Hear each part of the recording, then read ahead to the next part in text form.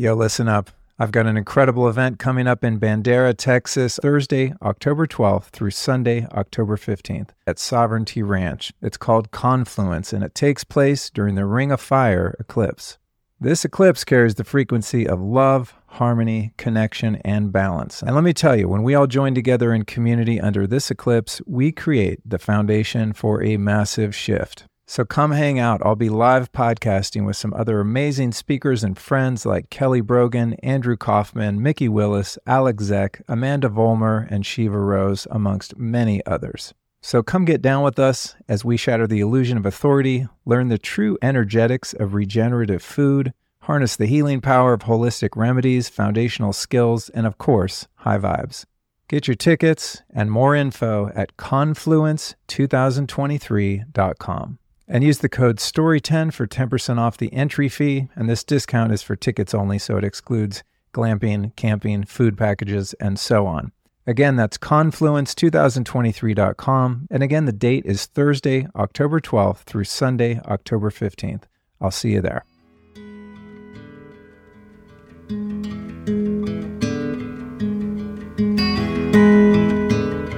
Samuel's here, Dr. Samuel Lee, and he's going to start us off with something of unknown origin. I just suggested we just kind of tune in and get settled before we record. And he said, hey, can I do a little something? And I said, well, if I can put it on mic, yeah. Amazing. So here we go. Appreciate that, man. Yeah, I'm just going to set the frequency with a few words here. I like to do this before ceremony just to kind of set the frequency. So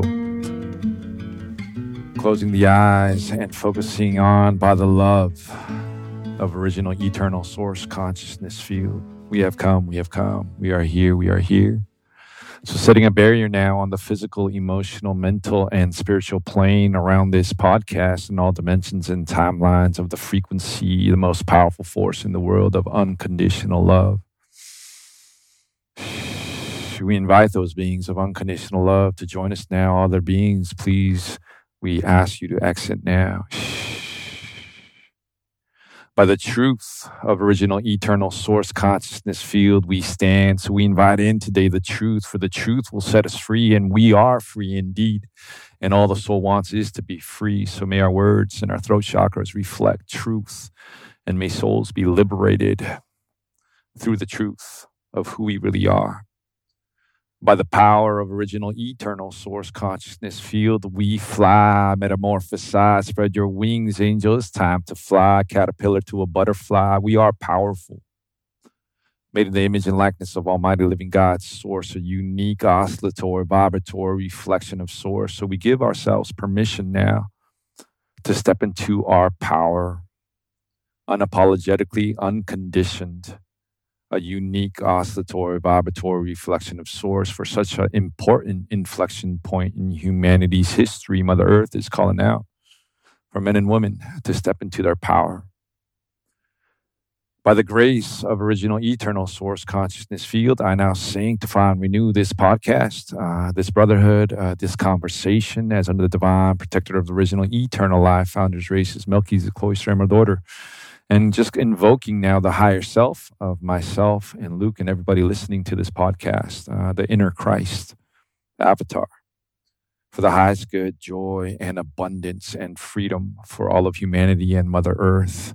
We give gratitude in advance. Thy kingdom, queendom is now coming. Thy will is now being done on earth as it is in the highest heavens. Taisha into doi, Taisha into doi, Taisha into doi, spoken as it is stated now, and so it is done. Rashi Christ, around us now. I would like you to be my co-producer and come say that prayer every time I record. Yeah, sometimes I sit down, I turn on the mics, and I just start going, and then I realize like I haven't landed and grounded before I start a conversation. So it's taken me a few years to habituate myself to remember to do that. But it's always nice when there's help. Yeah, man. I appreciate you allowing me to do that. Yeah. Yeah, my pleasure. I started having mild flashbacks to our recent experience, which we'll talk about momentarily, but it really took me back there. It was right after you uttered that prayer, or one very similar to it, I was off to the races. Yeah, that's why I say setting the frequency, because in my spiritual path, what I've learned is like all my life is a ceremony. And, I used to think that was like a serious thing, but it's not. It's a joyful, playful ceremony. And to set the frequency in my intention, which is a magnetic frequency, which is literally attracting into me everything that I intend. So like, I always like to, before I go into any type of conversation or podcast or ceremony, just to set the frequency. Yeah. Well done. I appreciate it. Yeah, it's a joy, man. Yeah. So there's so many things I want to learn about you. You being a Korean dude from Seattle, is that right? Yeah. LA and Seattle. Yeah. And just, we know each other a bit. We've spent some time now, but I don't have a lot of your backstory.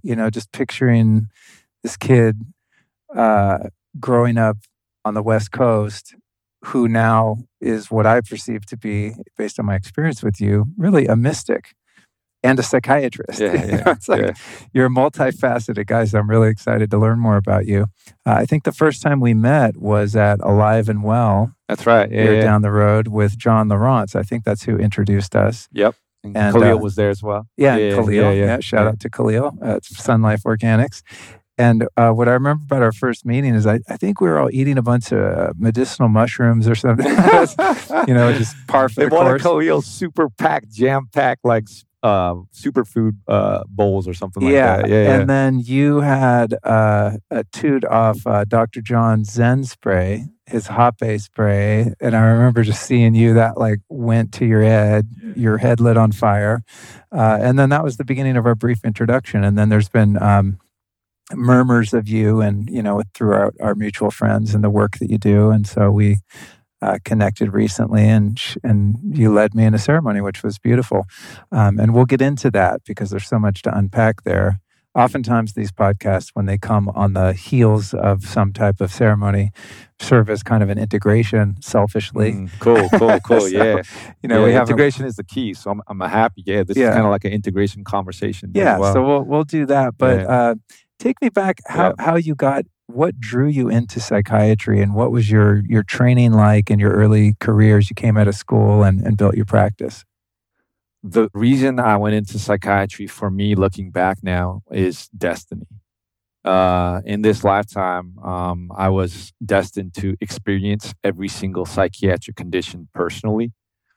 So there are moments where, like, major depression 4 times, severe PTSD, couldn't get out of bed, full of guilt and shame, and experiencing, all of the addiction and all of these different things, in LA.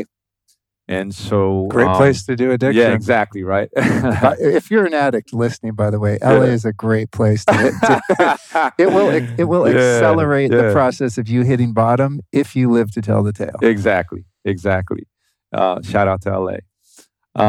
So that's where I was going through all of these things. And then, my 4th year of medical school, you try every rotation. And in the multitude of counselors, there's wisdom. So I asked, like, all the people I looked up to in my life, the elders, what do you see me as? And they all said psychiatrist. And it was weird. When I did my psychiatry rotation, I actually really enjoyed it. It was fascinating to me, like seeing the kind of what was happening in mental health. So I chose to go into psychiatry, and little did I know I was going to experience every psychiatric condition, become a psychiatrist, and then work, behind the desk, listening to people. And when people got problems, they come to LA.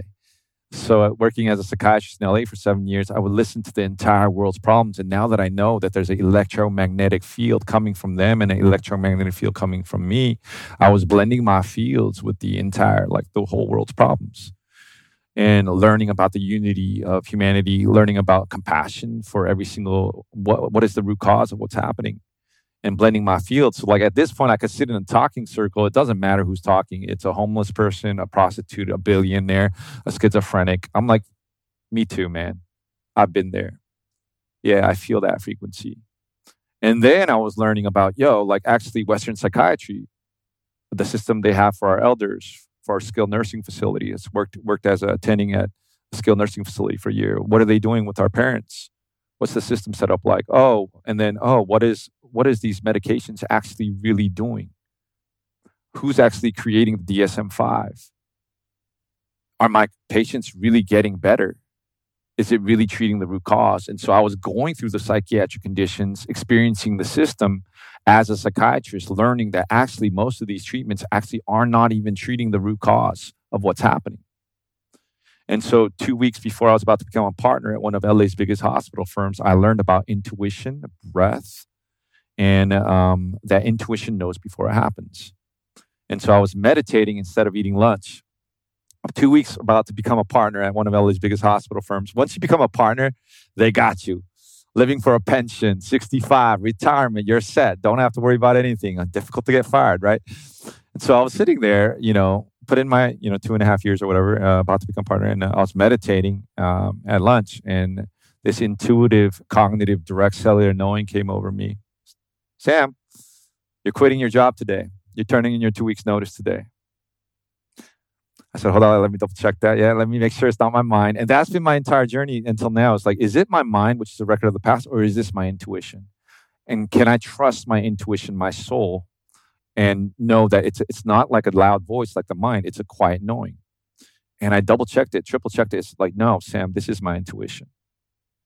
So I went in and I wrote, my 2 weeks notice, turned it in, and 1,000 blackbirds flew in front of my office right there in LA, and like a feather fell off. And I picked up this feather and I went outside, picked it up, and said, oh, it's a sign. I'm on the right path. And my mom asked me, like, what are you going to do? I still had medical school loans. I didn't have a job, and I said, Mom, I'm going to go to the beach and I'm going to pray. I'm going to quiet my mind through my breath. And I'm going to ask my heart, my intuition, what do you want to do? And I'm going to do that. She said, okay, what are you going to do after that? I said, yeah, I'm going to go I'm going to quiet my mind through my breath and ask my heart, what do you want to do? And I'm going to do that. And as I started doing that, like this prayer started praying out of me. I didn't even know exactly what it was, but it was like for the liberation of all sentient beings and a new global paradigm of mental health that actually treats the root cause. Show me what I need to see. Tell me what I need to do. And that's been my prayer. And that was, I don't even know, like 7 years ago. And I've just been learning how to pray that prayer in the morning. The tools have changed, what I use to connect to my intuition, my higher self, and trying to do my best to get 2 or 3 downloads every day and follow that. And, that's led me on a journey. I call it the most epic love story ever written, the return of souls back to the remembering into the fold of Source, into the loving arms of Source. And every person is a living record book of Source, fulfilling the original intention of Source, which is to experience itself in many different ways. And to bring back a living record book by embodying the soul and embodying itself and back into what New Agers call Akashic Records, Book of Life, whatever you want to call it, to expand the knowledge of the one, of Source experiencing itself in many different ways, coming back with an expanded knowledge. And so that's kind of what led me into psychiatry. I call it my destiny in this lifetime, my dharma. Were you having your psychiatric issues before, during, or after you went into practice? During. Oh, wow. During. So you're seeing patients and when you said, yeah, literally. I feel you, I understand, because you literally had experienced some of those things yourself. Exactly. Or were at that time. Exactly. Literally speaking from my heart. My higher self was allowing me to experience these symptoms so that when I spoke to my patients, I was speaking from my heart. Yeah, me too, man. This is what helped me.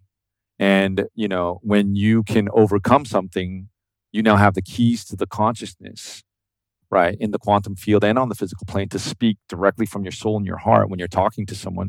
So I wasn't, talking to that person from a book.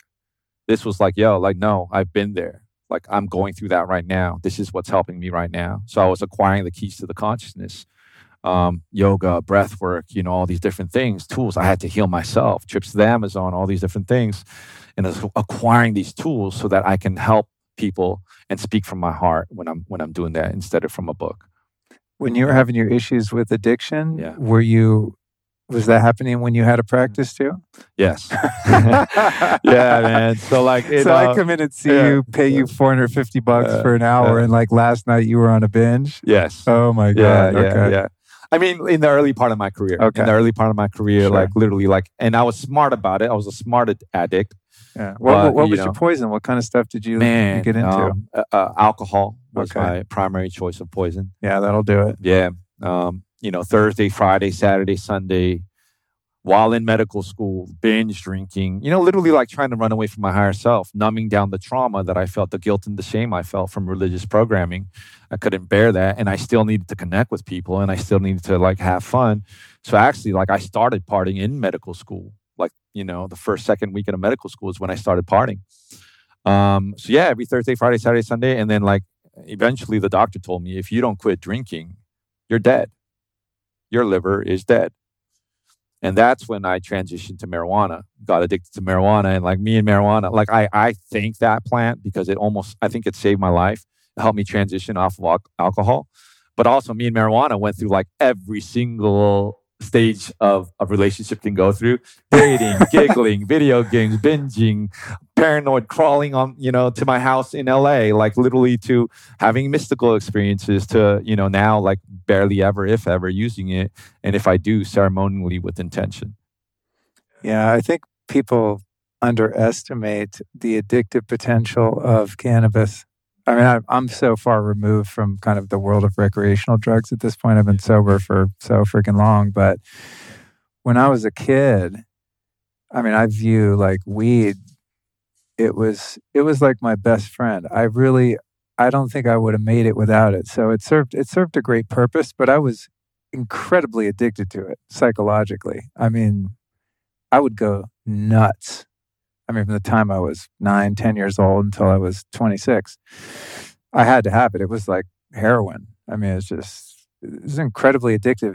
If your personality is wired that way, and if you have, some of the underlying issues that make it a good fit that I did, but I don't hear people often talk about like marijuana being an addiction problem. Sure. So I think it's so prevalent in our society. It's so socially acceptable, but man, that was the hardest drug for me to quit, and I was addicted to just about every drug there is that you can get addicted to. That was the one I could never let go of, man. It was like my warm blanket, know. And that's what it is, man. It's a warm blanket, right? Because we're born into this earth, and people literally forget that they are source when they choose to be born. Like a brother just had in his ceremony that I just held, he remembered the moment he chose to be born as a human. And there's like a contract you sign. I'm going to be a human. I'm going to forget that I'm an eternal spirit. And on a certain level of consciousness, we are that warm blanket of consciousness, unconditional love, that warm feeling that, man, I feel like everybody should get an opportunity to experience. And we come to this earth, we forget who we are, and we go through all this trauma. And it's the process of like, he who is forgiven much can love much.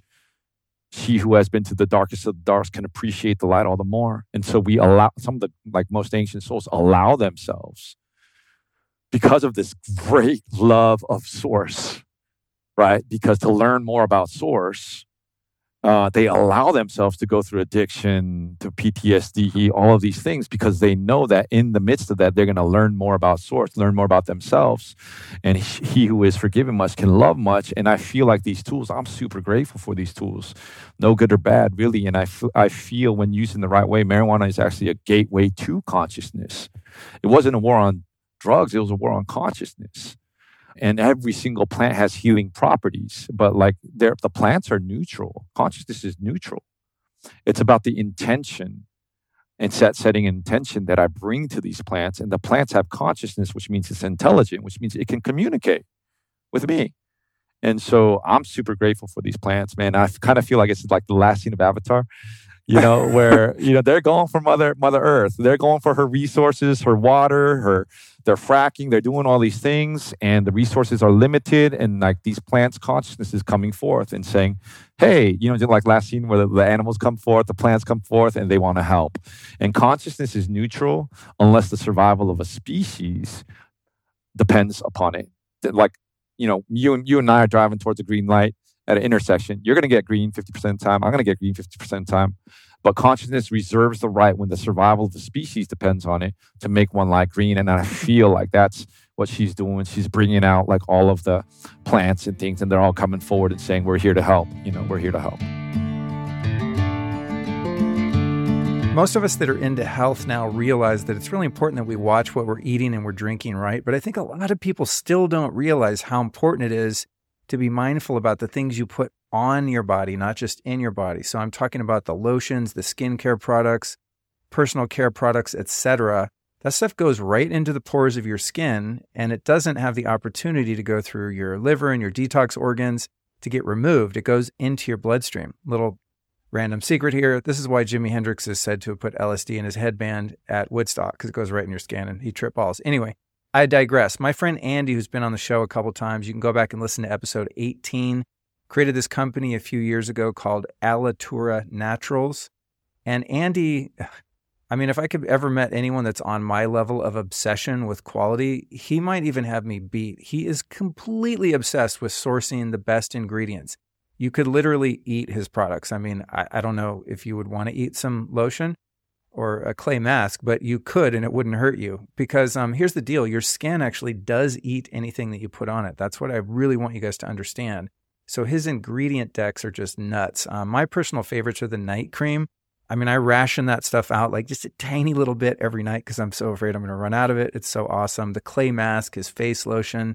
This is what I use for anti-aging, brighten complexion, detoxification of my skin, removal of blemishes, hydrating the skin like crazy, and making it possible for me to be a beast with sun exposure. I don't know. I think for creeping on 50, my skin looks pretty good, and it's definitely largely due to Alitura Naturals products, which you can find at alituraturals.com. If you use the code LIFESTYLIST, you're going to save yourself 20% and get free shipping in the U.S. That's alituraturals.com, and the code is LIFESTYLIST.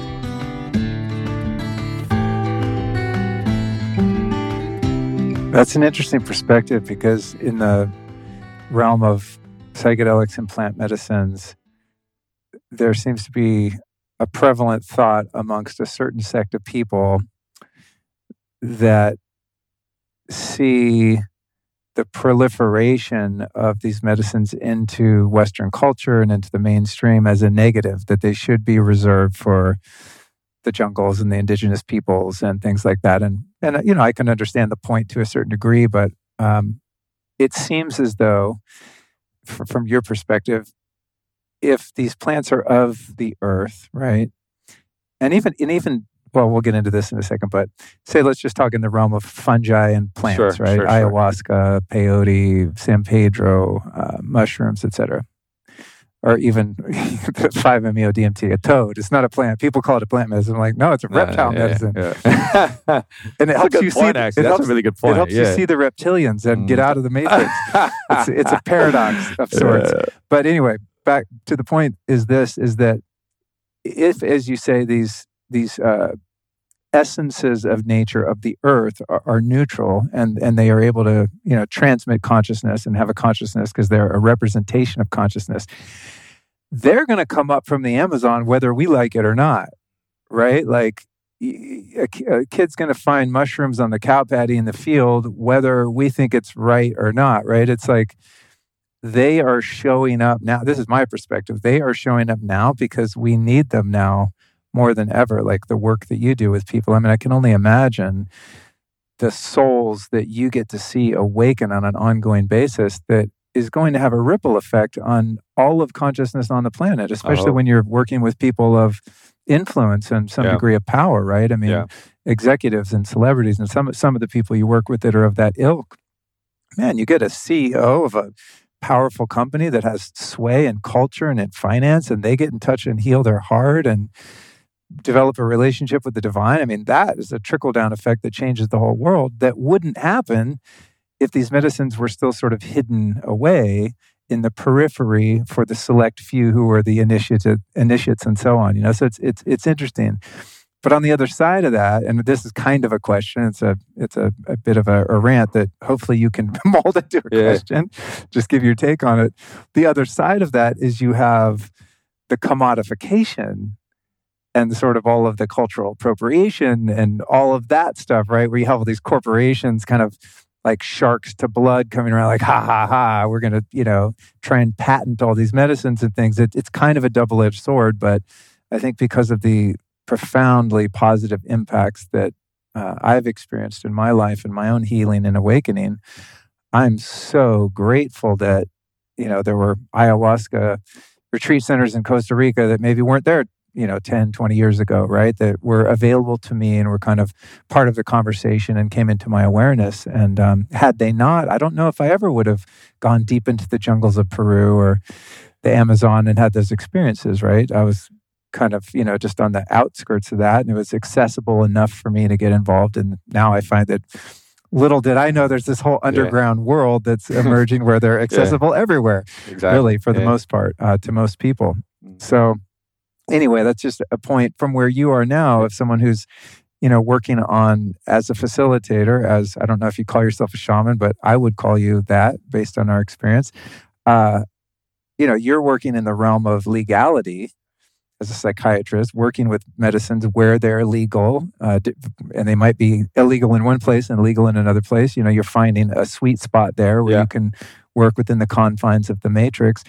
What's your take based on the fact that these medicines are coming to our awareness, they're arriving here, they're bringing themselves to us, yet on the other side, you have a potential downside of them being misused or them being exploited solely for monetary gain. Yeah. Like, where do you think the intersection of that is landing right now for you or just at large? Yeah. Well, I feel like I said, consciousness is neutral. So it's literally a calling. Right. So literally, I love what you said. Like, the plants actually have a consciousness. It's a calling. It called you. Right. And there was an agreement between you and the plant.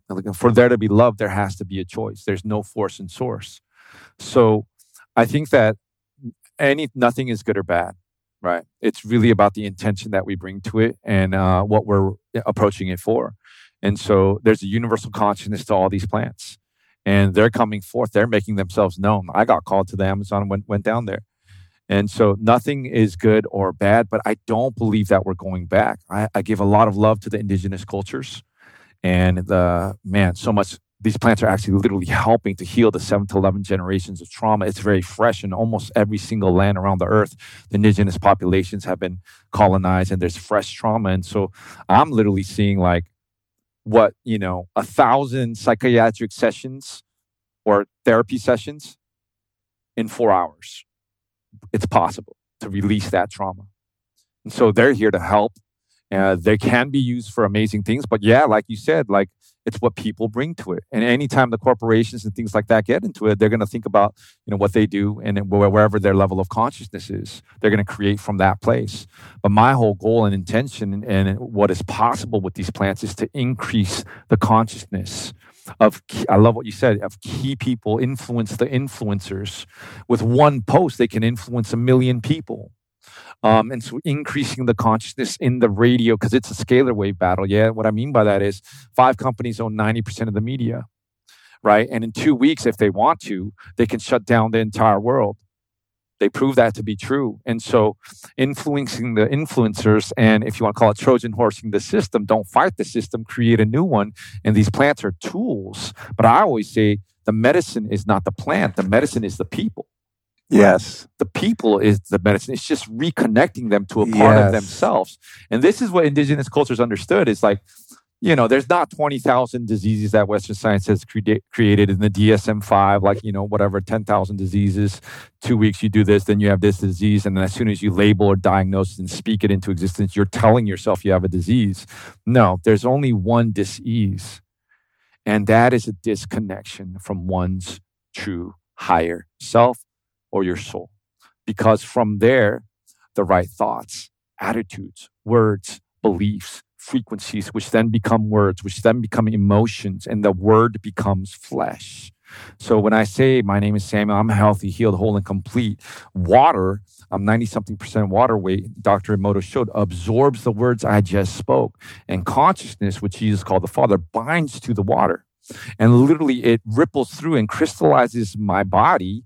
And then the DNA scientists used to call junk DNA. It's not junk, it's potential. This vibration that I just spoke trickles through the potential intron DNA, and literally epigenetics, then the double-stranded helix codes for DNA or proteins according to the words I just spoke, which then proteins are the building blocks of life. Therefore, the word becomes flesh. And so these plants have a way of helping reconnect the person to a part of them that's always been there, their higher self, which from there, the right thoughts, attitudes, words, and beliefs flow in, which is metaphysics, frequency. And Einstein and Tesla both said the future of medicine is frequency.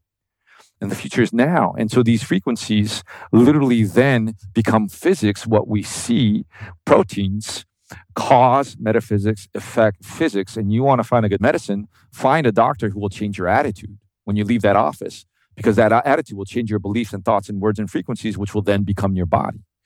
And so I think that these plants are just a tool, a sacred tool, and they're not good or bad. And yes, corporations are going to do what they do, but it's the most epic love story, because we know higher vibration entrains lower vibration, love wins. And so these plants are tools. Yes. These plants are tools. Thank you for reminding me of that. Yeah. Sometimes I doom scroll too much. Yeah. There's just a part of me that's like my limbic system, right? Is just like addicted to knowing what's wrong in the world, the negativity bias.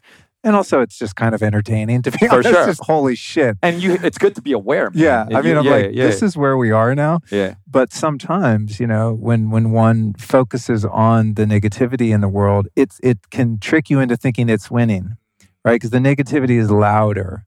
You forget there's billions of people out there with happy families and homes, living their best life, not paying attention to any of the bullshit that the Matrix is pulling.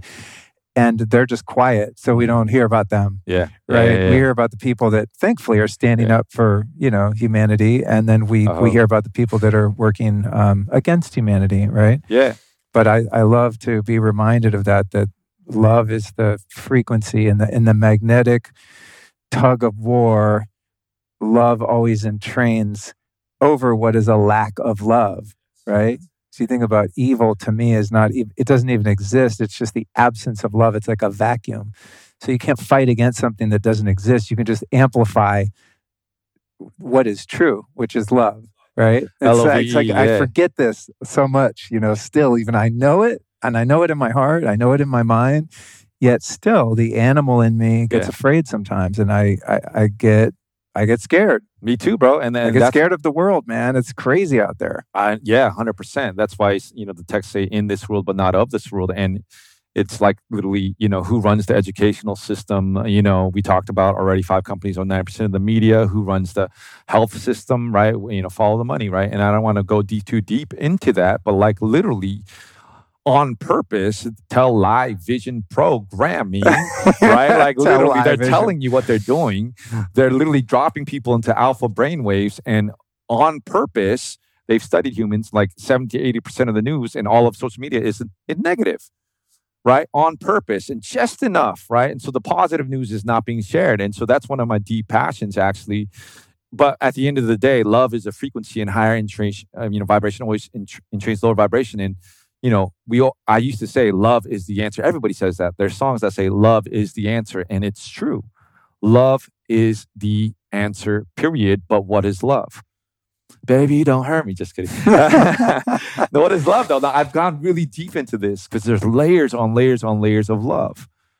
And so love, in one of my ceremonies, a brother was actually shown like literally what love is. It's like this backbone and glue, the cohesive power of the universe that literally holds my atoms together, my cells together, my sanity together, my family together. This universe is held together literally by the force we call love, which is the cohesive glue and power of the universe. And so it's connection. And so I started like in psychiatry, I was like, oh, so what if love is the answer? What does that really mean? Oh, a disconnection or a forgetting of the connection to one's own higher self. And that's literally become my life's work, is to help people remember about this connection that they have to their soul, this connection that they are eternal, this connection that love is the answer. Because from there, I'm not healing anybody. They're just reconnecting to their higher self. And from there, they're telling themselves, they're reminding themselves, and they're not even healing themselves. They're just remembering who they are through the power of love. And that's what I think these plants are wanting to help us remember, is the interconnectivity, the love of the universe. We are nature. We're not separate from nature. We're all one. So I know some of you might think the life of a podcaster is easy. But even I can get stressed out with work, travel, staying on top of my personal life, and just coping with this ever wacky world of ours. That's why I want to share with you one of the best ways I've found to relax and reduce stress in my life, using the Bond Charge infrared sauna blanket. Bond Charge is an awesome company. They've got a huge range of wellness products that help you perform better, recover faster, reduce inflammation. The list is practically endless. And one of my favorite Bond Charge products is their infrared sauna blanket, man. It's the fastest, simplest way I've found to de-stress after getting off a plane, recovering from a workout, or finishing a marathon recording session like I often do. And here's a great travel hack for you. If I'm heading out of town, the blanket is super portable. I can just roll it up, throw it in the trunk, and boom, I've got an easy way to mellow out when I get to my destination.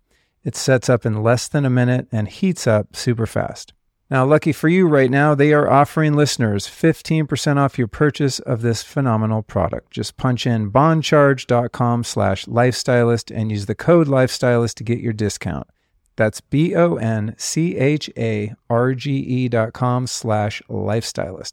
And for you EMF mitigators out there, don't worry, I got you covered. They've tested their blanket against other leading brands, and their EMF levels are one of the lowest on the market. You can find all those details and more at bondcharge.com/lifestylist. And don't forget to use that code lifestylist to get your 15% off. Since I've been sober, with the exception of this one time that I'm about to describe, I've only used plant medicines or psychedelics in ceremony with facilitator, with a shaman, psychiatrist, whatever, right? I've never just been chilling at home like, I'm going to take a bunch of drugs. It's just kind of not my intention. No judgment on anyone that does it that way. But anyway, this one day I was with some trusted friends and we're up in Yosemite and we were all going to take some mushrooms. And it wasn't a ceremony. We're just kind of hanging out in the woods. And I probably took, like 3 or 4 grams, came on pretty strong. And I was having so much fun. I was just, when I took shrooms when I was a kid, we would all just roll around and laugh, right? This was another level of joy because I had healed so much of my trauma that I could really be free. There was no escapism in it. And then the joke became that the mushrooms were kind of like laughing at me for trying to measure them and quantify how many grams I took. And they just kept telling me, eat more. So I just kept eating them. I don't know. I might have had 10 grams or something. Kept eating them. Anyway, the point of the story is, the best fucking day of my life, literally. It was so beautiful and fun. My wife was there, my brothers. Amazing. No one else took as much as I did, so I had to work through a little insecurity because they were all kind of like going inside to eat, and I'm out in the fucking woods just screaming like a banshee. But I'm out there in a creek, and I realized everything around me was edible. There was like watercress and all these different mint. So I'm in, knee deep in the creek, and I'm just eating. They came out and checked on me and said, "Luke, what are you doing?" I said, "Man, I'm eating salad. There's salad everywhere." Most delicious salad, you guys. Yeah. And then I went and sat down and I was like, okay, this is all fun, but Luke, what's the teaching here? And then the first level of the teaching was, man, you need to spend more time in nature. And then this voice, how the voices comes and it said, no, you are nature. Boom, boom. And it's hard to even describe the potency and the depth of that realization, but it was a huge turning point in my life when I felt as though I was at one with the trees and the waters and the land and the animals, like not an intellectual concept, but felt it in my bones, cellular knowing that I am that. And then it weaved into this whole, there's a great book called I Am That by Nisargadatta Maharaj, which is a book on non-duality, the first spiritual book I ever got. Took me 20 years to figure out how to read it. I maybe kind of have a little bit of it now, but it was, it's not that nature is out there and I'm over here, or that you're over there and I'm over here. I am that, I am everything, right? It's the end of duality. And the unification that comes with that, and the knowingness. So when you said that, we are nature, man, it's really, really true. And you could prove it just by dying and having someone go throw you in the dirt. You become dirt. The dirt. You literally become dirt. You become dirt. And I love that you shared that, brother, because that reminds me of my first time, man. When I did ayahuasca, I was a party boy in LA. I didn't know what nature was. Like, you know what I mean? Like, I was living in a concrete jungle. Like, I didn't go hiking. I didn't know any of this stuff. And so, through, I ended up in a ceremony. I was just waking up, learning breath work, and really in a joyful state. Went to my first ceremony in Topanga, and there was an oak tree, and I'm super sensitive. So in the ayahuasca circle, like literally, like I was led outside, and I was an LA party boy, so I didn't know anything about nature. For some reason, I started putting my hand on this oak tree and just breathing with this tree. Like something intuitively took over in me. And literally what started happening was neon green lines shooting at me into the tree, from the tree into the plants, from the plants into the stars. And there's energy matrix of energy was connecting me to the trees, to the plants, to the stars, and everything. And I'm just sitting here like looking at this as all of nature was coming alive like Avatar. And in that moment, I had that same feeling that you had. Whoa, all of nature is connected. And I am nature. I'm never alone. If I could really open my eyes and see the interconnectivity of every single thing, which is love, connecting everything together. There's literally energetic invisible lines connecting everything together. Some people see that in the stars. And I love that you told a story too, because like it reminds me of, near the end of my party days, I was on my way to Vegas. It was my birthday with two of my best friends that, I love to this day. Normal, my birthday, they're like, oh, let's go to Vegas. We're going to get a table. We're on our way to Vegas. It's my birthday. I said, no, not this birthday, man. He said, what do you want to do then? I was like, that's what we always did, right? So I was like, no, we're going to Zion in the freezing cold. And I got some medicine. I'm going to take some medicine. So long story short, we end up there and it's freezing cold outside. And two of my friends, they've never taken any medicine. We take a little bit of medicine and boom, like we're seeing like elders around the fire. This is my friend, my lawyer friend who's never seen anything like this, right? We're just having the time of our life, laughing, just having a good time. He's like driving like 3 miles per hour when he thinks he's going like, 40 miles per hour. We just had an amazing time. And to this day, we still talk about that day. And the crazy thing is like we come back from that trip. This is the only thing we can talk about really. And my friend who was like completely opposed to like online dating. Before that trip, he would say, I'm going to be single the rest of my life. Not going to have children. Within a week after that trip, he's like online dating. And within like, I don't even know, a month, he meets his wife. And as a psychiatrist, I'm like, what happened in his brain that day that made him literally neural pathways, something connected, which made him not online date to all of a sudden, get married. And like, that's when, literally proof of like, wow, these medicines have an ability in them to form new connections in the neural pathways, which can change someone's life, like 100 therapy sessions in 4 hours. 100%. I'm married to Allison because we sat in peyote ceremony for 48 hours together. Legit. It's a long story. I've told it before, but something changed in my awareness in my brain that made me see things. And maybe for her too, she could tell her own story, but I saw the potential that I couldn't see before that. It's just, strange shit happens. I want to go back to one thing though, that I almost touched on before.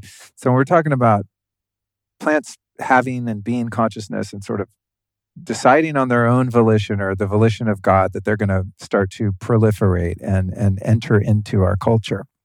There's also a school of thought of some people that are kind of purists for earth-based medicines, right? The bufo, mushrooms, ayahuasca, et cetera, right? And that kind of poo-poo the pharmaceutical-based, the ketamine, the MDMA, and so on.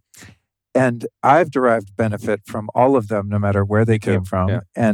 And I know you work with both in conjunction. I want to get into that because it's super trippy to me, what you do.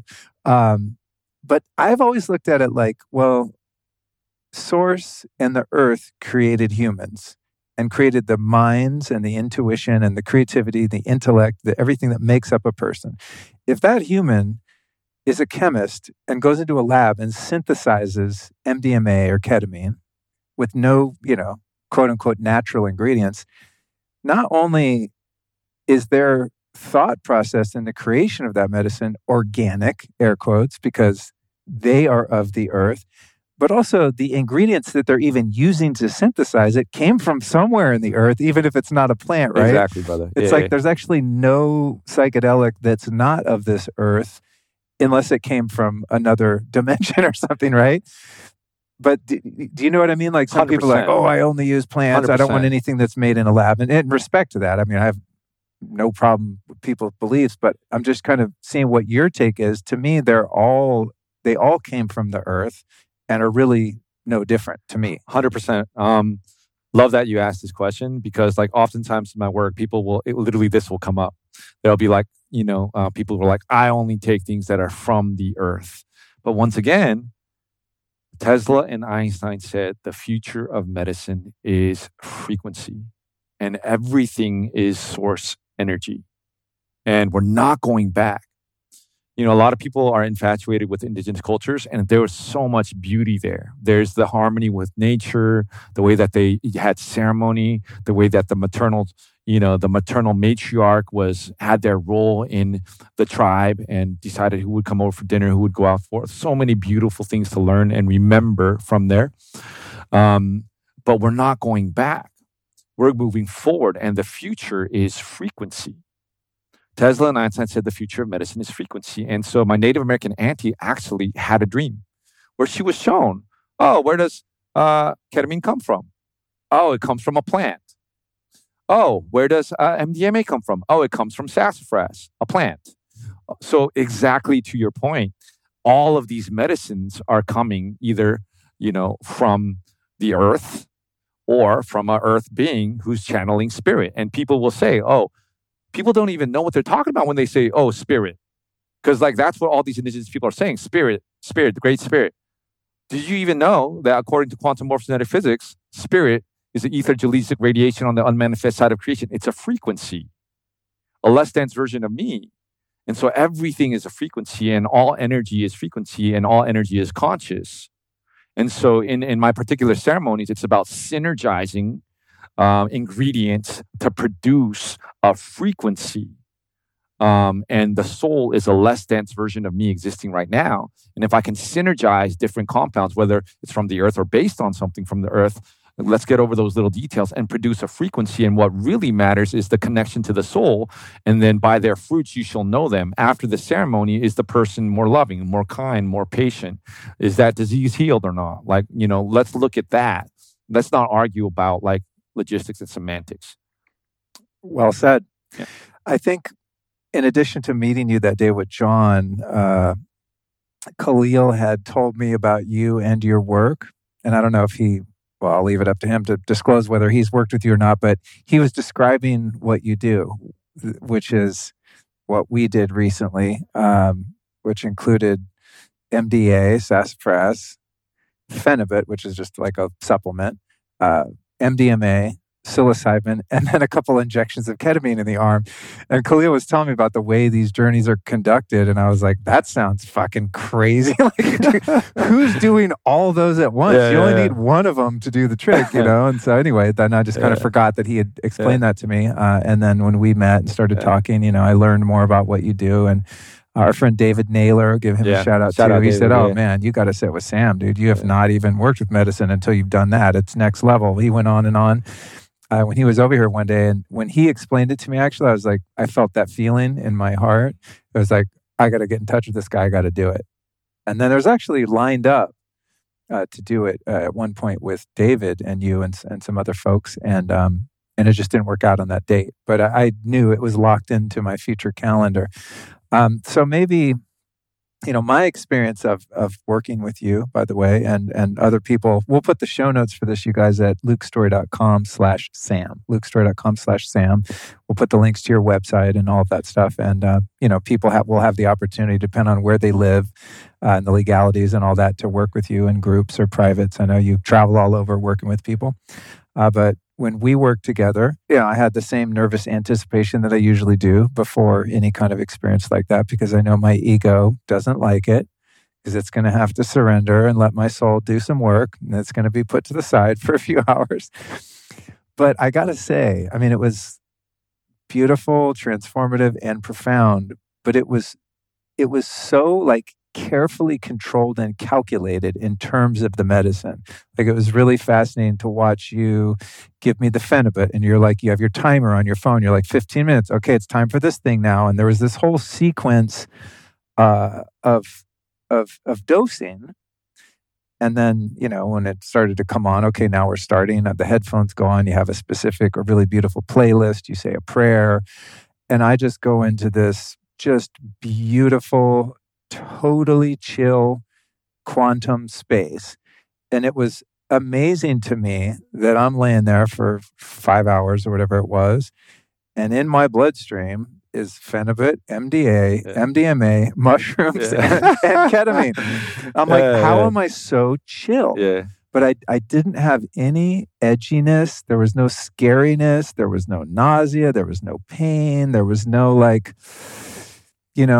sometimes in medicine, you'll go down a little weird negative dark path for a minute and kind of have to breathe and come back. You're kind of freaking out. It can get kind of scary. Like there was no fear. And it was like just the amount of depth that I needed to do that work, which for me, as you know, you sat there by my side the whole time, which I didn't know you were there, dude, by the way. It was really cool being there. Every once in a while, I would look over and I was like, oh, fuck, he's listening to me. And we have the recorder going, and it's part of your protocol, which you can explain. So, if I was motivated to speak, I would speak, and it was recorded. And it was so interesting to me that there was no crunchiness. Like nothing ever got sideways on me or even close to it. I just felt so relaxed in my body, so safe. Your presence was felt even when I didn't know you were there.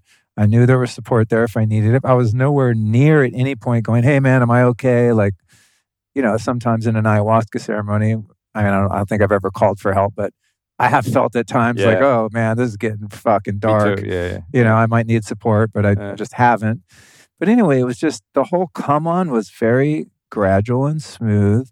And then as it tapered off, it was very smooth. And maybe for the first time ever, I actually felt just pretty normal afterward. A little bit of a headache, pretty open-hearted. I was having fun with Allison. I felt really, open to her and very in love with her, which is every day, but I was just that warm, fuzzy feeling, wanted to hug her and be with her a lot. But there was no there was no hangover. There was no like waves of depression or feeling weird. It was just like really, really smooth. So it was an astonishing experience to me in that there were so many different substances used in a short period of time, yet it was probably the safest and most calm, deep experience that I've ever had. And as you know, really what it ended up being for me, I set some intentions and I just prayed the whole time. Yeah, it was beautiful, man. It was just a prayer. Yeah, it was a prayer. Literally a 4 or 5 hour prayer, man. I was praying along with you right there, yeah, man. So, that's my Roger Ebert, review of your film that you created for me. Nowadays, the psyops are coming at you fast and furious on Planet Clown. But did you know that your shoes are also a psyop? Most shoes today have serious issues. First, they smash your toes into a narrow point that keep you from walking naturally. They've also got cushioning and unnecessary, quote, support that weaken your feet. And lastly, they're made with endocrine-disrupting plastics, which you definitely don't want on one of the most sensitive parts of your body. Basically, most shoes these days are just petroleum-based plastic foot prisons. Womp womp. But I'm going to help you free your feet right now. Rizal shoes are handmade of all leather, that's real leather, with a wide toe box that promotes natural movement. The first style, the one that I have and love, by the way, is called the Brio. It has a soft nubuck leather upper, and even the sole is just water buffalo leather. These shoes are insanely comfortable, just like being barefoot, but with just enough protection. What I love about them is I can feel the natural bumps and textures of the ground, but there's just enough of a sole to protect my feet from getting scraped up or nasty and dirty. Rizals are legit the next best thing to wearing no shoes at all. And the Brios that I have are chill and perfect for casual wear, but you can also dress them up as needed too. They don't look ridiculous like some of the minimal footwear out there. Find your Rizal style at rizal.co/Luke10. That's RHIZAL. Rizal.co/Luke10 and use the code Luke10 to get your 10% off. And here's a bonus hot tip for you, and perhaps my favorite part. Rizal shoes are also grounded. The natural leather sole is fairly conductive on its own, but it's also got a copper plug that creates an undeniable connection. And I love knowing I'm grounding more anytime I pop these bad boys on. Again, that's rizal.co/Luke10.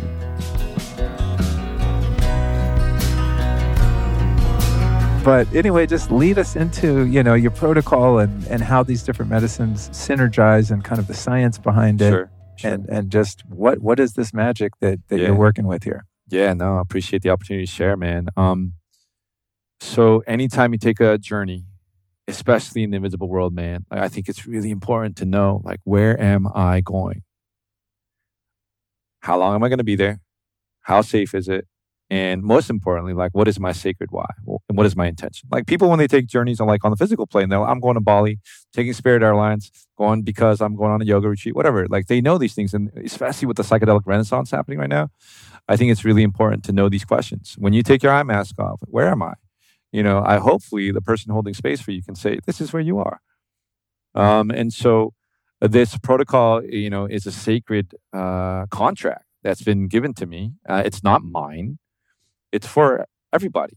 And so in this particular ceremony, it's like, okay, where are we intending to go? We're intending to connect people directly, not to a plant, but produce a frequency to connect them to their higher self, their soul, their oversoul, or their avatar, Christos self. The DNA scientists used to call junk DNA, not junk. Quantum morphogenetic physics says the 4th, 5th, and 6th stranded DNA is the soul. The 7th, 8th, 9th stranded DNA is the oversoul. The 10th, 11th, 12th stranded DNA is the avatar. And so imagine like a ladder of frequency, and each level of the ladder is a DNA strand. It's a bandwidth of frequency. It's a new level of mind, a new level of perception. And also you can eventually get to a certain place on the frequency ladder where there's no disease. As Jesus said, there's a perfect love that casts out all fear. Well, there's a frequency where disease doesn't exist. And then there's a certain frequency where there's no time or space. There's no time, only consciousness moving through different densities. So when you get to the third density, third dimension, it's dense. And so there appears to be time. But when you get to a certain frequency, there's no time. It's just consciousness. And it has access to information, levels of perception, healing frequencies. And remember, there's only one disease, a disconnection from one's own higher self. And so my intention in this protocol is to produce a frequency that connects people directly to their higher self, which is a less dense version of themselves. And so how do we get there? Oh, okay.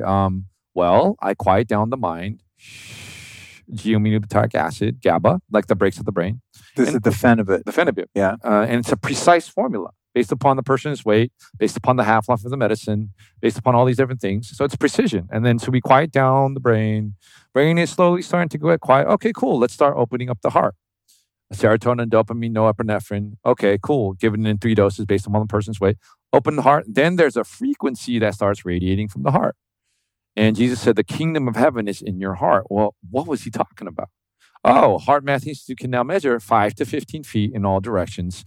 There's a frequency radiating from the heart, which is carrying information. And the greatest lie ever told to humanity is that we're third dimensional. No, actually, if you can produce enough energy, you can shift from third dimension into another density level, and they come in 3 dimensions. So 3 dimensions per dimension. You can go into the 4th, 5th, and 6th stranded frequency range, which is the soul.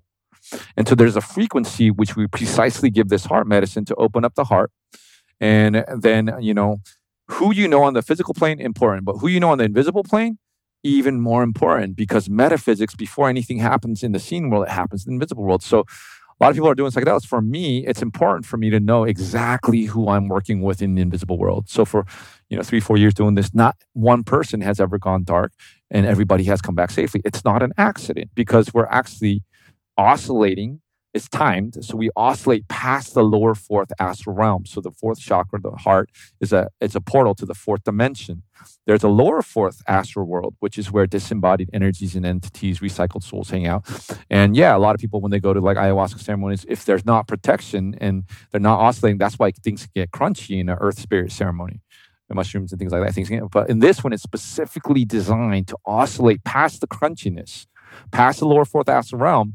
And then now we're going into the spaces where there's only love and light, right? And it was designed to do it very smoothly, safely, and consistently, So like, some people's mothers don't want to like go into the crunchiness, but they still want to have that experience where they can experience the love of God and the multidimensional wisdom of their own soul.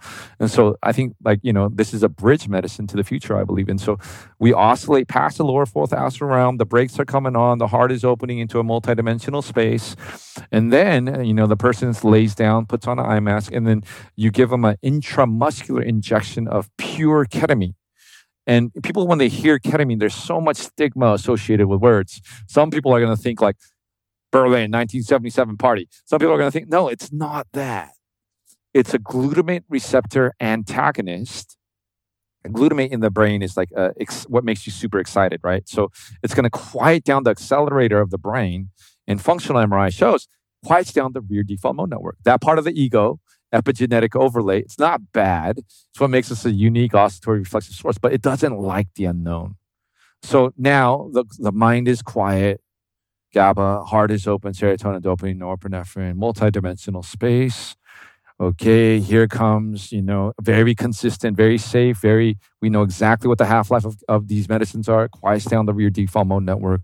Boom, brakes, heart, direct connection to your higher self. And now the music, in the beginning, God said, let there be light, and there was light. Sound becomes light. If you want to heal anything, go to where it first started, which is sound. So now you got this music playing on, and then, you have a direct connection to your higher self. And not everybody may choose to experience it, which is great, because for there to be love, there has to be a choice. There's no force and source. But I do believe everybody should have the option or choice of experiencing the multidimensional wisdom, unconditional love, and safety of their own soul. And this is the best tool that I've ever found. And it's my sacred honor and duty to keep what is sacred, sacred. And so in that space, though, when you connect, like we're not only like 1,000 therapy sessions in 4 hours, anything is possible. Because healing of the physical body, if they're ready to receive that, going to a past life and healing, there's no time. Going to a past life and healing that block so that whatever block it is in this life is now open. Some sister hasn't had her period for 2 years. Boom, all of a sudden, next day has it, right? Because this part of us, it knows why we're here. The greatest question, who am I? Why am I here? What am I here to do? It has access to that information. So it can give you purpose. It can heal physically.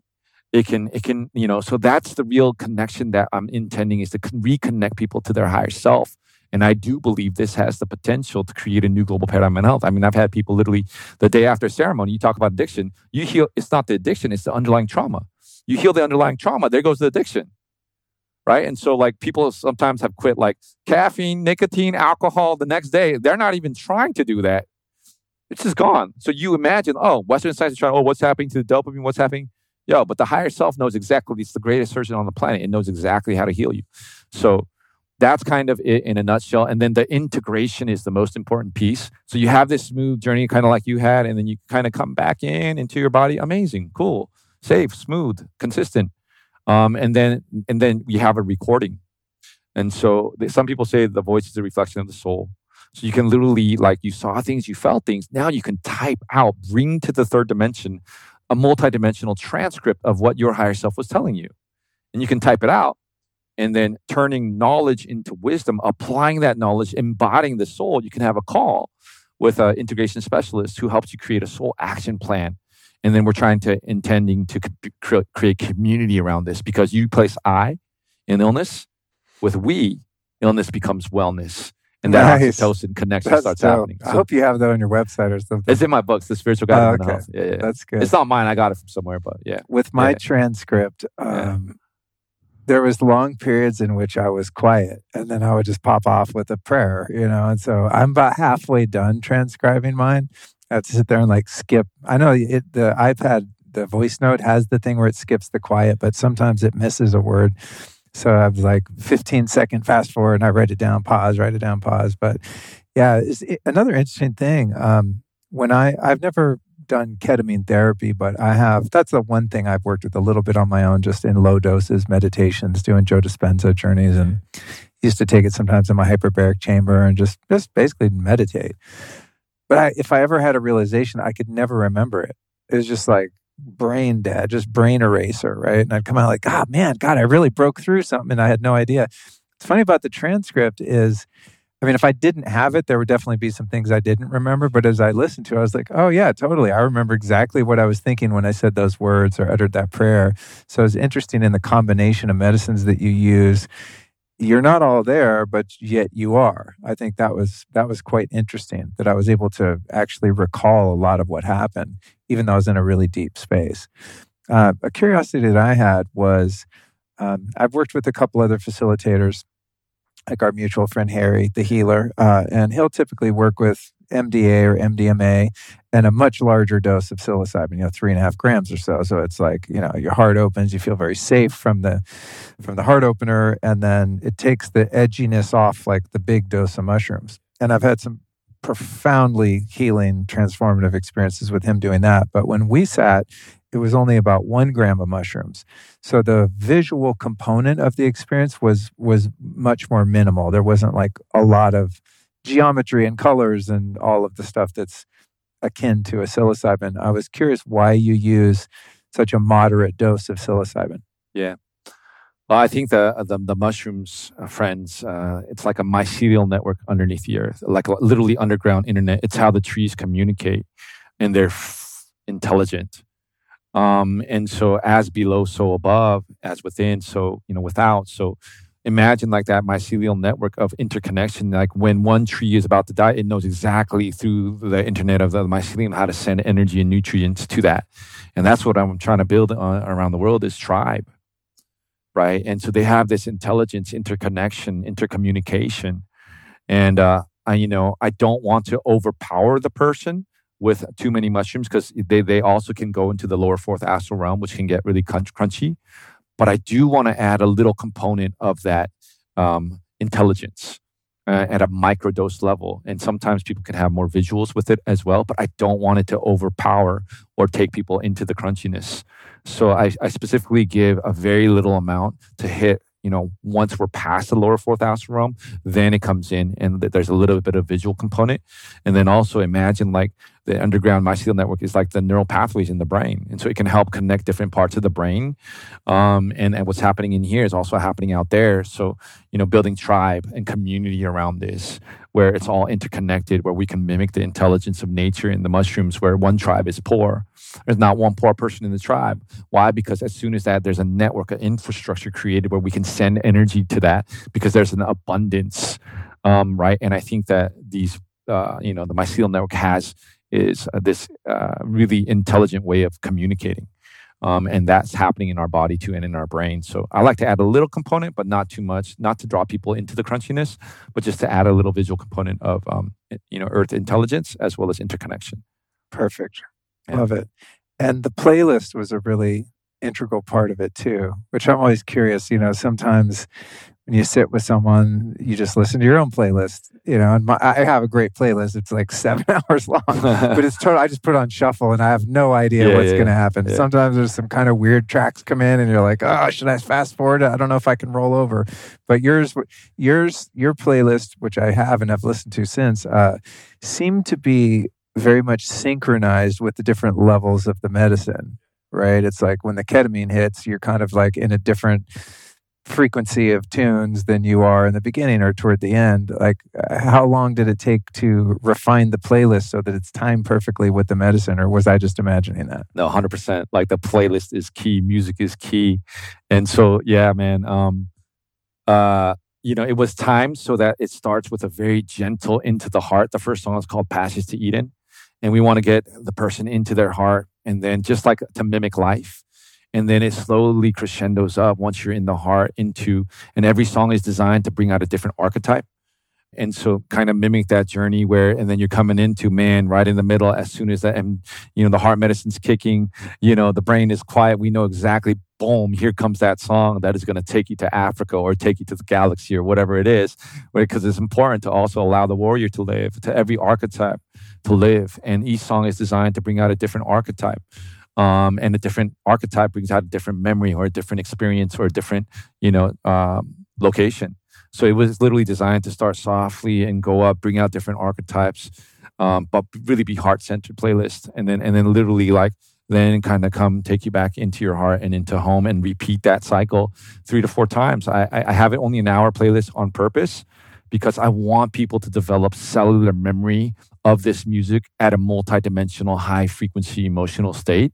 Because I work with Alzheimer's patients, and literally as a attending, Alzheimer's patients literally forget their children's names. They forget all of these things, but the one thing they do not forget is music. You play them a playlist from their youth, they start dancing. And it's because music is stored in a different cellular memory area of a memory. And so now when the person comes out of the ceremony, they have literally like a cellular memory of this playlist at a multidimensional high frequency. And just by doing breath work and putting on the eye mask and listening to the music, some people can literally go back into a similar space. And that's the whole goal of this ceremony, is to strengthen the neural pathways and the connection to that person's soul. And so we want to leave them with as many integration tools, which music is one of them, breathwork is one, books, and typing out your transcript, having the integration call, and talking with other people who experienced the ceremony. So yeah, and as soon as this healing thing takes off, my passion, like what I really want to do, is DJing and then playing music for people, because I really feel music is going to save the world. If you want to heal anything, go to where it first started, which is sound. God said, "Let there be light." Sound and light, which is also the language of our potential DNA. And so I have these dreams of being in front of large crowds of people and playing them in, eternal life mantras infused into the music, flashing eternal life symbols. Symbols is also light and sound dancing, with light warriors stationed all around, holding down the grids, and literally, people jumping up and down at a high frequency, activating their potential DNA, reconnecting them to their higher self. And that's what this is all about: reconnection, remembering the higher self. I'm envisioning this event and getting our mutual friend Jerry to make like a giant crowd-sized Rasha to blast everyone with the base 12 frequencies. Those listening, cool, you might have remembered the show on the Rasha. We'll put it in the show notes at lukestory.com/Sam. I know you have a Rasha. You're a lucky man. I love that machine. Incredible technology. Shout out Dr. Jerry, man. Yeah. Incredible technology. So that's what I'm envisioning, is like Rasha frequencies with your DJing. I'm in. Yeah, man. Yeah. Let's do it. Tokyo Dome. Yeah, 100%. 10 years, let's do it. 100%. Going back to the psychiatry piece, are there counterindications for people that are still, relying on psychiatric medications? How does that work if you screen someone to do your protocol and they're like, I was on something called Effexor a long time ago, which was a fucking nightmare. But, I hear different things when I've signed up for different retreats and things. They're like, hey, you got to let us know if you're on SSRIs and this and that. How do you approach that particular nuanced issue for people? Yeah. All I care about is the truth. And so the truth will set us free. And so like a lot of these textbooks, and as the psychedelic renaissance starts happening, a lot of people are saying, and the textbooks are saying, if you look at the literature, you have to be off of all serotonin boosting medications for at least 2 weeks before you have any type of plant medicine journey that's going to boost, if you want to call it, your serotonin levels. And it's based once again on fear that it's going to cause serotonin syndrome.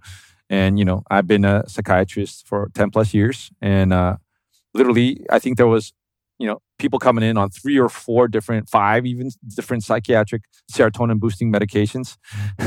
And, throughout all those years, I never saw serotonin syndrome happen once. So I've seen close to it happen.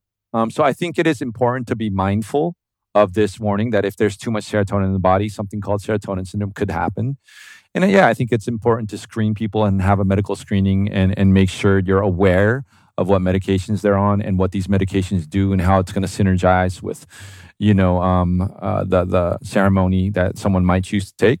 But I always, refer to intuition and always refer to be mindful of the 3D, be mindful of the dopaminergic serotonergic interactions, but also have this toolkit of all these things that can really help someone, because that's what it's really all about. Like, how can I help this and serve this person from my toolkit? And so, I'm kind of a maverick when it comes to that area. But at the same time, I always do, take into account those things.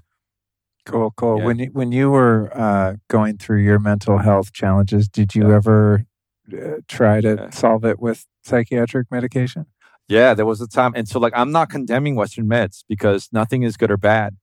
And yeah, when the pain of the symptoms, actually, the medicine is in the pain. It's through the pain that we realize, find the tools, unplug from the systems, the things, the thoughts, the words, the beliefs, the friends, the music that doesn't serve us anymore, because we have that signal. It's a signal to us that something needs to change, and we plug into new systems, new ways, new music, new things that do serve us. So, actually, in the cave we fear is the treasure we seek. So, yeah, I don't think it's not a cure, but there was a time in my life where the pain was so severe, like the shame, the guilt, the low frequencies was so severe that I needed something to numb myself. And during that time, I did take psychiatric medications, and it did help me numb myself just long enough to be able to make it through residency and to make it through and to become a psychiatrist. So I'm not condemning these medications, but I think, once again, informed consent is important. Yes, 70% of the times, these SSRIs shut down the most powerful creative center on the planet, your second chakra. Yes, it's going to numb down your frontal lobe and numb the symptoms and continue to help you live in a sick society because you're numb. And you can survive in this sick society because you're numb. But actually, the sickness is not you necessarily. It's the society that's sick. So for people who really want to change and who really want to treat the root cause, probably not the right answer.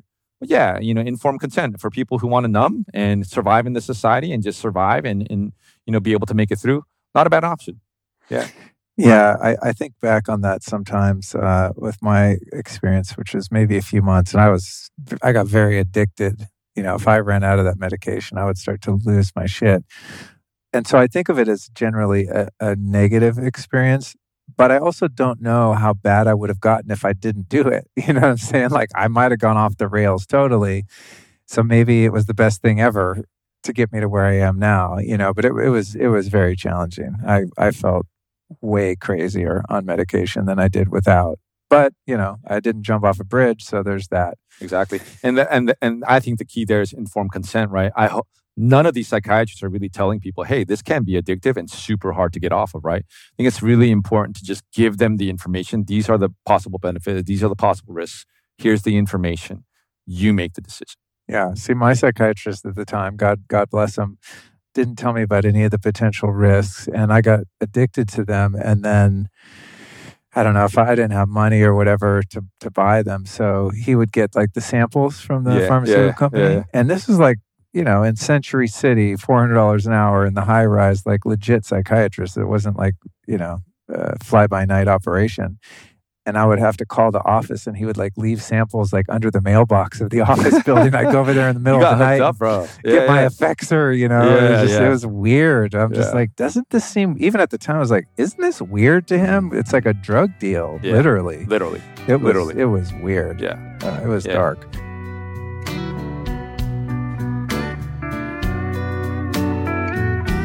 By now, many of you know the benefits of a ketogenic diet. It boosts cognition, endurance, and metabolic health.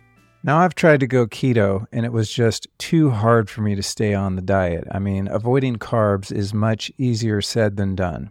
Thankfully, a couple years back, though, I learned about exogenous ketones. They are a ridiculously easy way to get all the benefits of going keto without the struggle. They give you on-demand ketones as a fuel while still being able to consume carbs if you choose. And the source I trust the most is Ketone IQ. It is hands down the best product I've found for physical energy and mental clarity, and it comes with 0 side effects. Its main ingredient is called BDO, which is a molecule naturally found in foods like avocado, coconut, and honey. And it's backed up with so much research it makes my head spin. First, it's the most effective source to achieve and maintain the optimal ketone range for physically and cognitively demanding tasks. Second, it doesn't cause a spike in ketones, which can actually be detrimental. And the way it's converted in the body means you maintain significant ketone levels for several hours after taking it. The wizards over at HVMN have done some serious alchemy here with Ketone IQ. And here's how you can get some. Head over to hvmn.com/Luke, and if you subscribe at checkout, you'll get 30% off. Again, that's hvmn.com/Luke.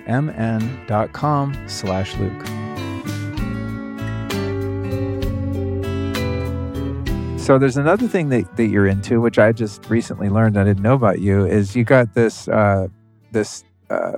thing going with peptides. And I'm a huge fan of peptides. I've been using them for years off and on, all kinds of different protocols.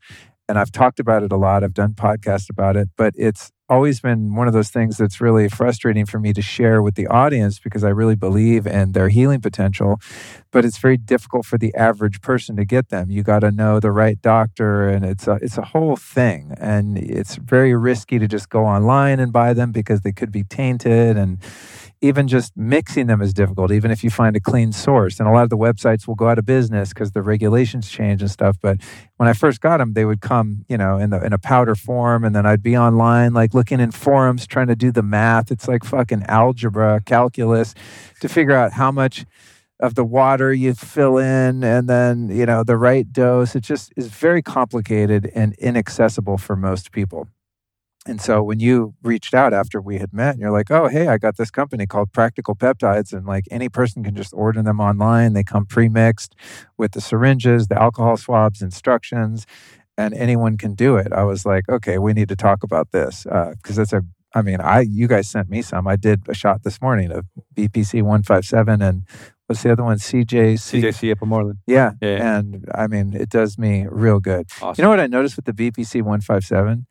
Is sometimes you just take them and you're like, I think I feel good, but you don't really know. If I eat some weird food, like a bunch of gluten or something, and my gut gets wrecked, which if your gut's wrecked, if I do shots of the BPC 157, the next day my gut's back. Wow. It's crazy. Yeah. I'm not recommending that people go eat a bunch of bread cheat or day, donuts. Cheat day. Yeah. But if I have a cheat day and I'm like, I'm feeling it, I get heartburn or just, just bad digestion, I'll do some of that. And it just like, boom. Thanks for letting me know, by the way. Yeah, it works great. Yeah, it's a good hack. Because I still love my pizza every once in a while, you know what I mean? Dude, me too. Allison loves pizza, which makes it hard for me to not love it.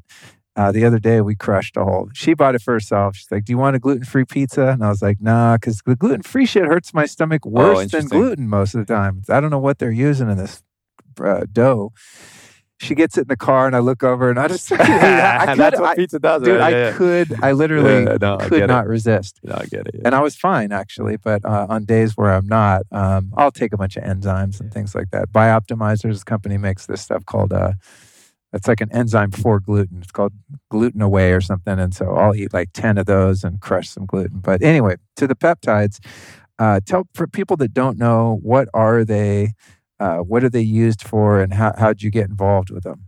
Yeah. First of all, I just want to shout out Nicole, co-owner of my company, and Danielle. They believe in this. And I've been hearing about peptides on podcasts and things like this.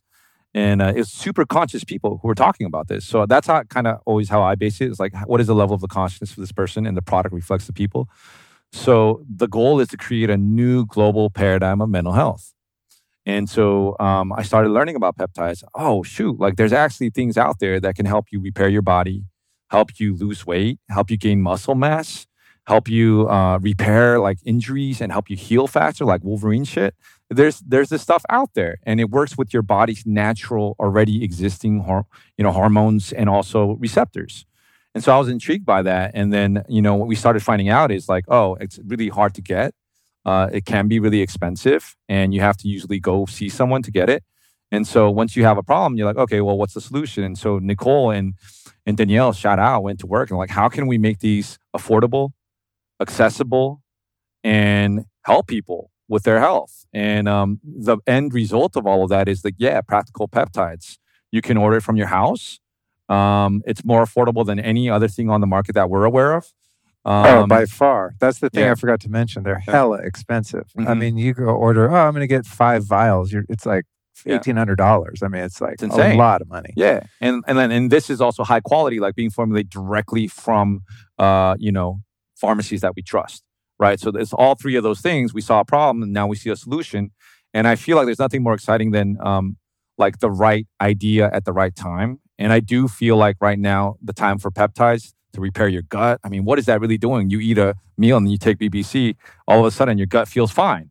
Right. And it's working with your body, not against your body. And so we think like this is the right time for peptides, we think it can really help a lot of people. And we've tried to make it affordable, accessible, so they can order it from their house. And we're seeing like testimonials come in. And that's the exciting part, man, because you see, those shorts that didn't fit before, they fit now. But it's also like, the self-esteem that comes with that, like the confidence that comes with that. And that's what we're really excited about, changing lives through that. Oh, I saw it when I went on your site the first time. I didn't see it. And then I looked the other day. You have that peptide. I can never pronounce it. It's called semaglutide or something? Semaglutide. Yeah, Semaglutide. Yeah. I saw that on your site. Bro, Yeah. A doctor friend of mine sent me some of that because I gained all this weight. I stepped on the scale. I hadn't had a scale in years, but we got one and I stepped on it. I was like 198 pounds. I was like, what? I've been like 165 for 20 years or something, And I was like, and then I started looking at video because I'm on video all the time in the podcast and looking at pictures. I was like, oh shit, I did get big. 30 pounds, Yeah, my wife, lovingly be like, wow, honey, you're a little pooch. You look like you're 4 months pregnant. I was like, shit. So homeboy sent me some of those. I did you do it 4 or 5 days a week. You do one little shot subcutaneously and you're in fat somewhere, which I had a lot of. Dude, in 2 months, I had lost 20 pounds. Wow. I didn't eat different. I didn't exercise different. I didn't do shit. And you even came in today. You're like, bro, did you lose weight? That's what it looked like. That's what I felt. I'm even done with the peptides. That was a while ago. And I think I'm even losing weight after I stopped. And some people said, because I, of course, looked it up to see if it was safe and all that. People said they had complaints about it making them nauseous and different side effects. Like I felt absolutely fine. I had zero side effects. I just shed pounds. Yeah. It's amazing. Yeah. So I'm glad you guys have that. Yeah, I don't think you're supposed to be on it all the time. So I'll wait until I get fat again. Then it's good to know it's there. It's good to know it's there, man. If I need to trim down again, if I get over, pushing 2 bills, I'll get some of those from your site. For sure. For people that want to check that out, you can go to lukestory.com/peptides, and then your team gave us a discount. If they use the code Luke, they get 12% off. So lukestory.com/peptides. We'll also put that in the show notes at lukestory.com/Sam, just to make it easy for people. And then talking to your team, they were talking about the possibility of some nasal, because right now it's injectables, which I have no problem with, but some people don't want to put a needle in themselves. It's a tiny insulin needle. You don't even feel it, by the way.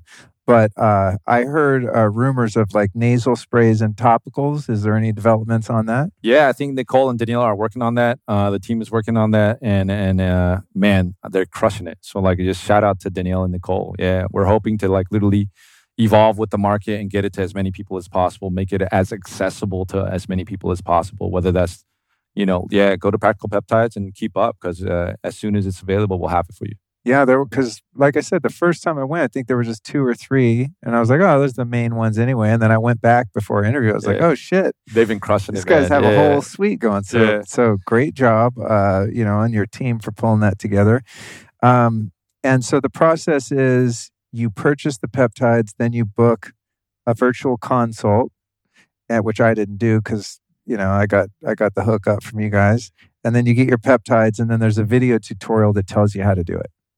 For people, that are new to it. Yeah, so you can order it from home, and we love we want to scale this with coaches that really care and they know what they're doing and they believe in this product. So you're gonna get hooked up to someone like that who's literally gonna tell you like, yo, this is how you use it, this is what it does, and then you get it shipped directly to you, and then you can literally experience it, and then you can refill it from home if you want, and as far as we know, it's the most affordable one on the market right now. That is by far is. And another thing that's dope is that they come pre-mixed. Because I'm telling you, that is really hard to figure out. If you suck at math, I can't even do math with a calculator. Like literally, I can't do it.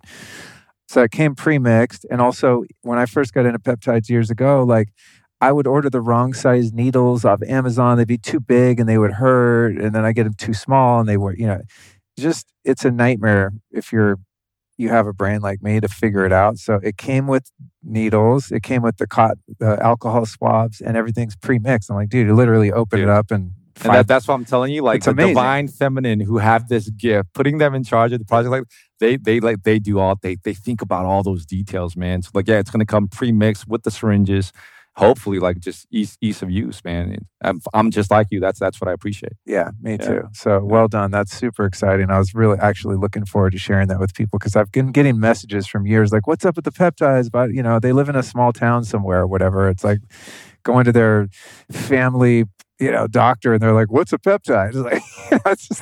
It's just it's only been for kind of, elite athletes and biohackers and stuff. It's just not been accessible. Yeah, man. I'm happy, man, to make it more accessible. And I think that more and more people are going to start learning about it. So I think for sure. It has a lot of potential. Do you see any issues? Like I said, some of the sites that I've trusted before and purchased from, I'd be placing orders and spending way too much money. And then I would go back a few months later to reorder and their site would be taken down, regulatory stuff. Some of them were in Canada. It was like, I don't know, just kind of a murky gray area in terms of regulations, kind of like the world of exosomes and stem cells. It's like the FDA and all of them, the 3-letter agencies are always kind of changing the rules and stuff.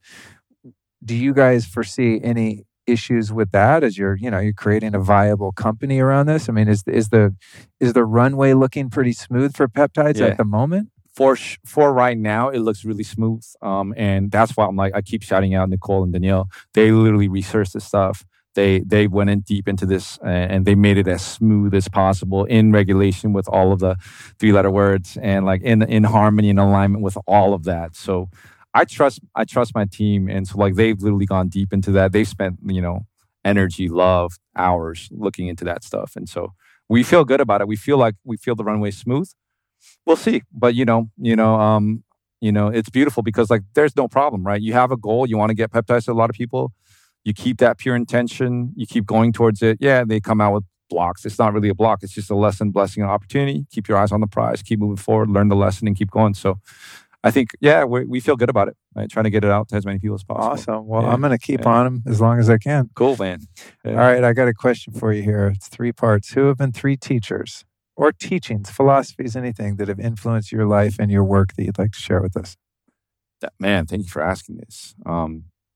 Number 1 teacher in my life, at the age of 16 years old, I fell in love. I'm a pastor's son, so I've heard about Jesus, sang songs about Jesus, went to church. But I never really actually felt a personal relationship until I was 16. And, at the age of 16 on a mission trip in Honduras, man, I felt the love of Jesus.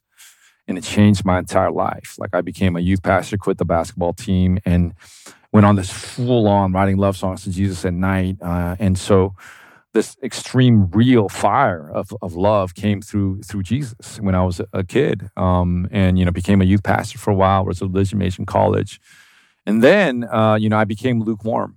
There's a verse in the Bible that says, "I was the most innocent 22-year-old kid ever." Because I was so into Jesus, I would just play basketball, study, and dream of being a medical missionary. I hadn't experienced anything in the world, and there's a verse in the Bible that says, "I'd rather have you be cold than lukewarm." And I lost this fire for Jesus. And so it's been this crazy, most epic love story I've had with this figure, this archetype, this beautiful man who walked this earth called Jesus. And and then for 10 years, I went cold and I tried everything the world had to offer.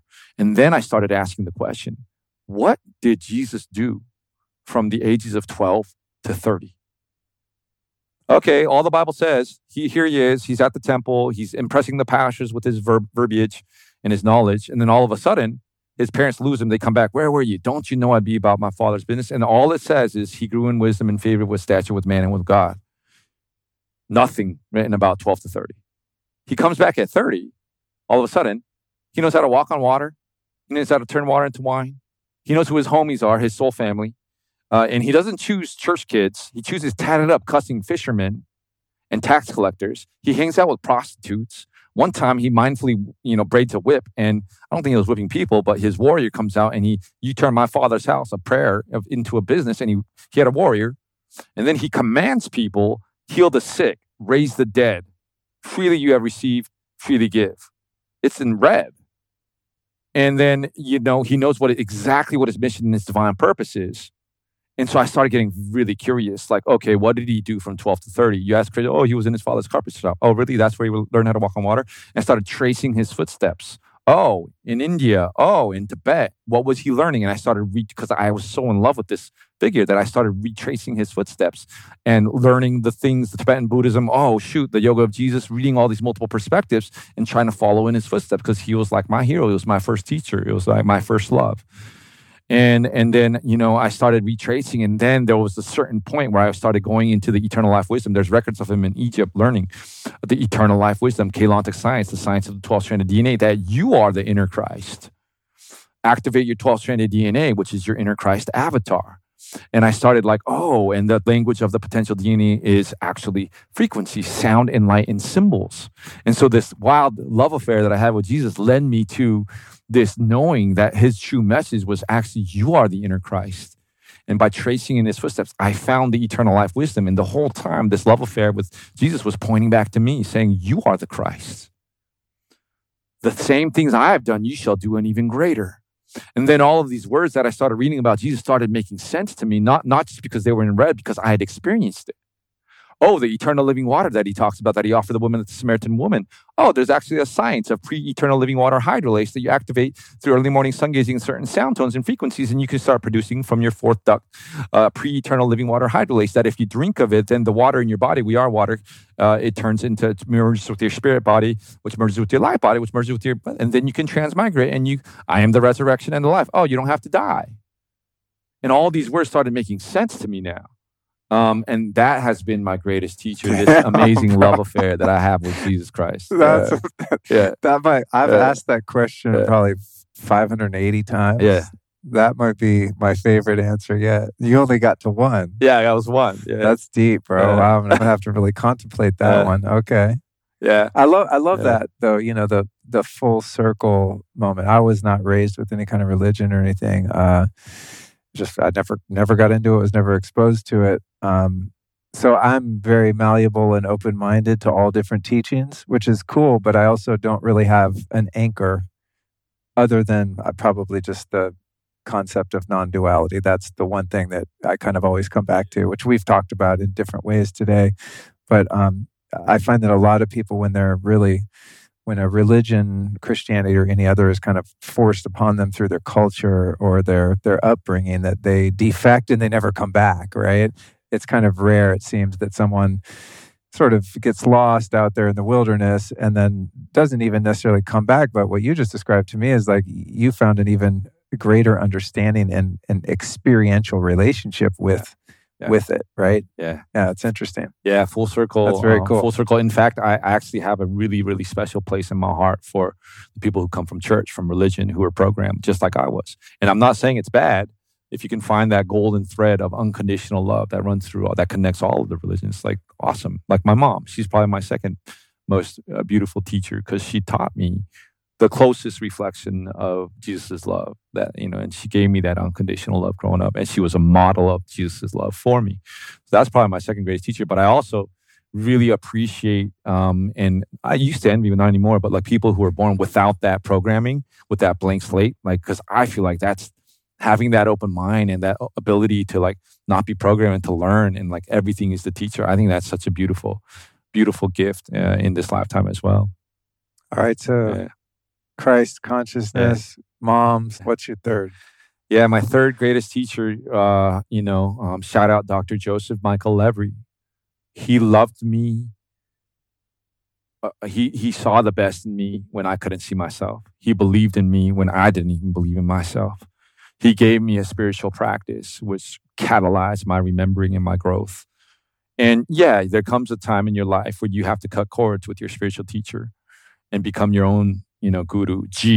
You are you. And you realize that, you self-realize that he did everything he could with what he had. And there's differences of opinions now in philosophies and things like that. But yeah, I just really want to send a lot of gratitude and love to, my greatest spiritual teacher in this lifetime, Dr. Joseph Michael Levry, who loved me when, I didn't even love myself. He believed in me when I didn't even believe in myself. And he tailored specific messages straight for me, and he believed in me, and that's why I am where I am. And so, Dr. Joseph Michael Levry, he reminds me of like a spiritual Moses, man. Like this man has the power of Moses, like so much spiritual power running through this man.